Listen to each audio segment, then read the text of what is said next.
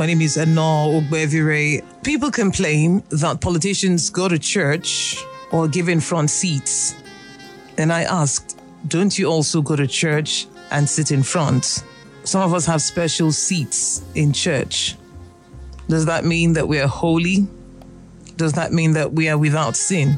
I thought about why the Christian Bible says, pray for those who have rule over you.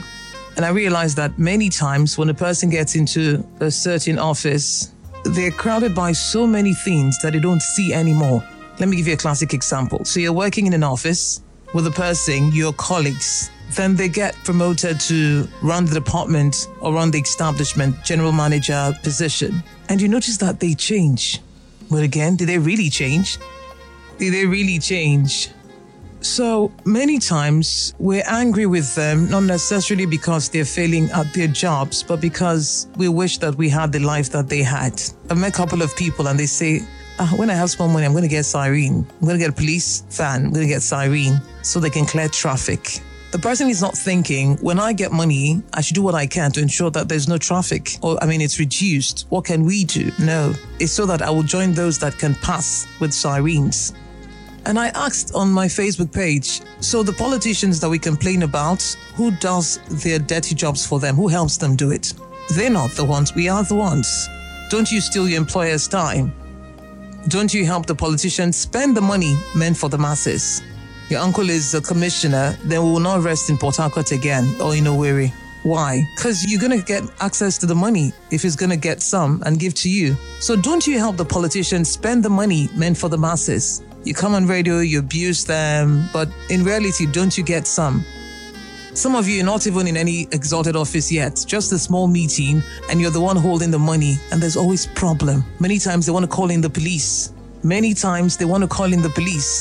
Some of you, you're just a shop attendant. In fact, I heard about a story of a certain girl who was a shop attendant, and she would go to the bank, she would pay money into her account, and there's a way she would write the figures on the deposit slip and take it back to the office. So the owner of the business did not, check regularly, but according to the documents they had in the office, they had about maybe 2 million in the account. But the day the man went to the bank to make a withdrawal, he found that the girl had been doctoring the deposit slips and paying the money into her own account. Because eventually, when they started to investigate, they found that her account was, fat. She was earning maybe 40,000 or something less than that.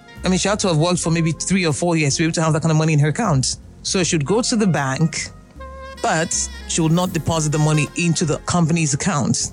And that person doesn't hold any office yet, just a small office, herself and the products. But she was stealing her employer blind. Oh, and she was very prayerful. My goodness. She was a prayer warrior. So many of us, sometimes PTA, sometimes something really almost mundane, but you're stealing. You're doctoring figures at work. Go and buy Christmas hampers. You buy a goat by the time you finish supplying the hampers.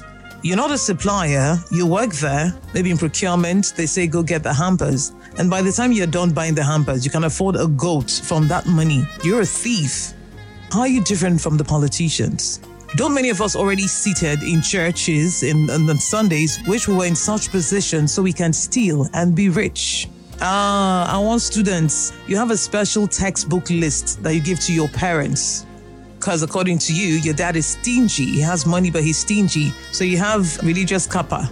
You have different kinds of textbooks that sometimes you go to your colleagues in other departments and you take the list of their textbooks, add to your own, doctor the thing, and you give to your father, who, because he's so busy, doesn't care. So he'll give you the money. So every time you submit a list of books to your father, you make at least 15 to 30 grand. Clean. What does that make you? Head of the fellowship on campus. So you dress really nice, smell really nice, but you're stealing. And I said, all sin is sin before God. All of them.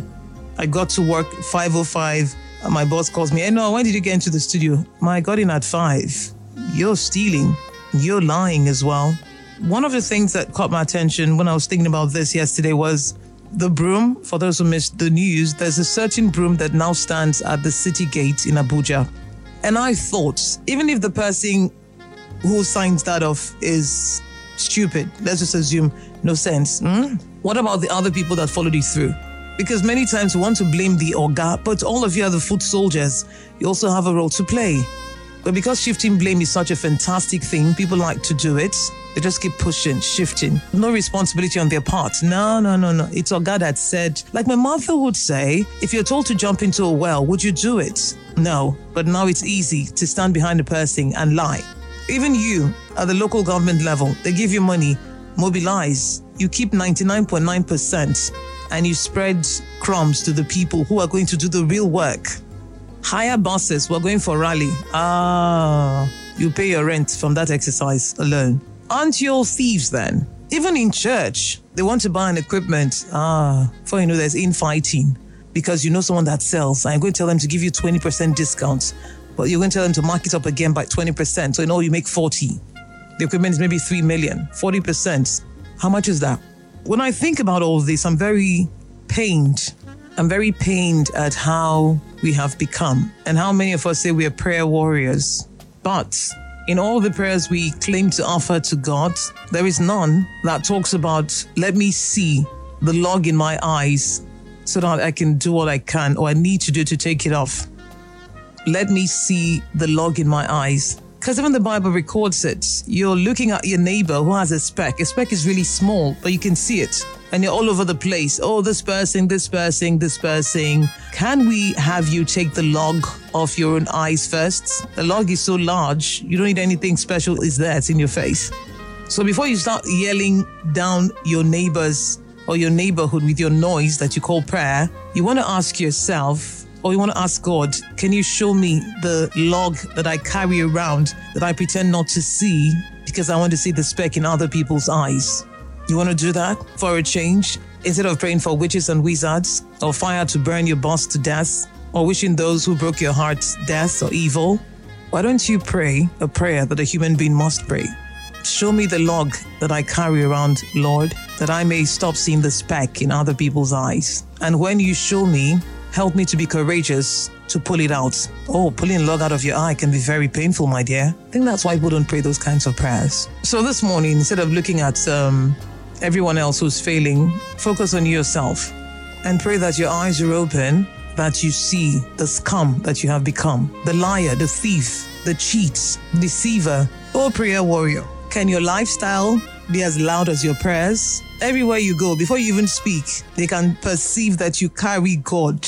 The Spirit of God is so alive in you that we can feel it before you even say a word. I mean, what's it, Paul? He didn't have to say anything. He just walked. People were getting healed. I mean, that kind of presence of God. Can you carry that instead of the noise that you make every day in the neighborhood in the mornings or at night when you can't sleep and you're having a bad dream? Prayer warrior, can we hear the God in you without you saying the word? Can your life be so loud for God that we don't need to hear your prayers disturbing us? Many of us know where we fail, where we are weak, but we pretend and we look the other way. That I may see the log in my eyes and that I may be courageous to pull it out. And it's going to be very painful to pull out the log. Help me to focus on myself and leave other people alone. Focus on the log in your eye. The parable we're looking at this morning is taken from the Bible, the book of Matthew 21 to 16. For the kingdom of heaven is like a landowner who went out early in the morning to hire workers for his vineyard. He agreed to pay them a denarius for the day and send them into his vineyard. About 9 a.m, he went out and saw others standing in the marketplace doing nothing. He told them, "You also go and work in my vineyard and I'll pay you whatever is right." So they went. He went out again about noon and about 3 p.m. and did the same thing. About 5 p.m, he went out and found still others standing around. He asked them, "Why have you been standing here all day long doing nothing?" "Because no one hired us," they answered. He said to them, "You also go and work in my vineyard."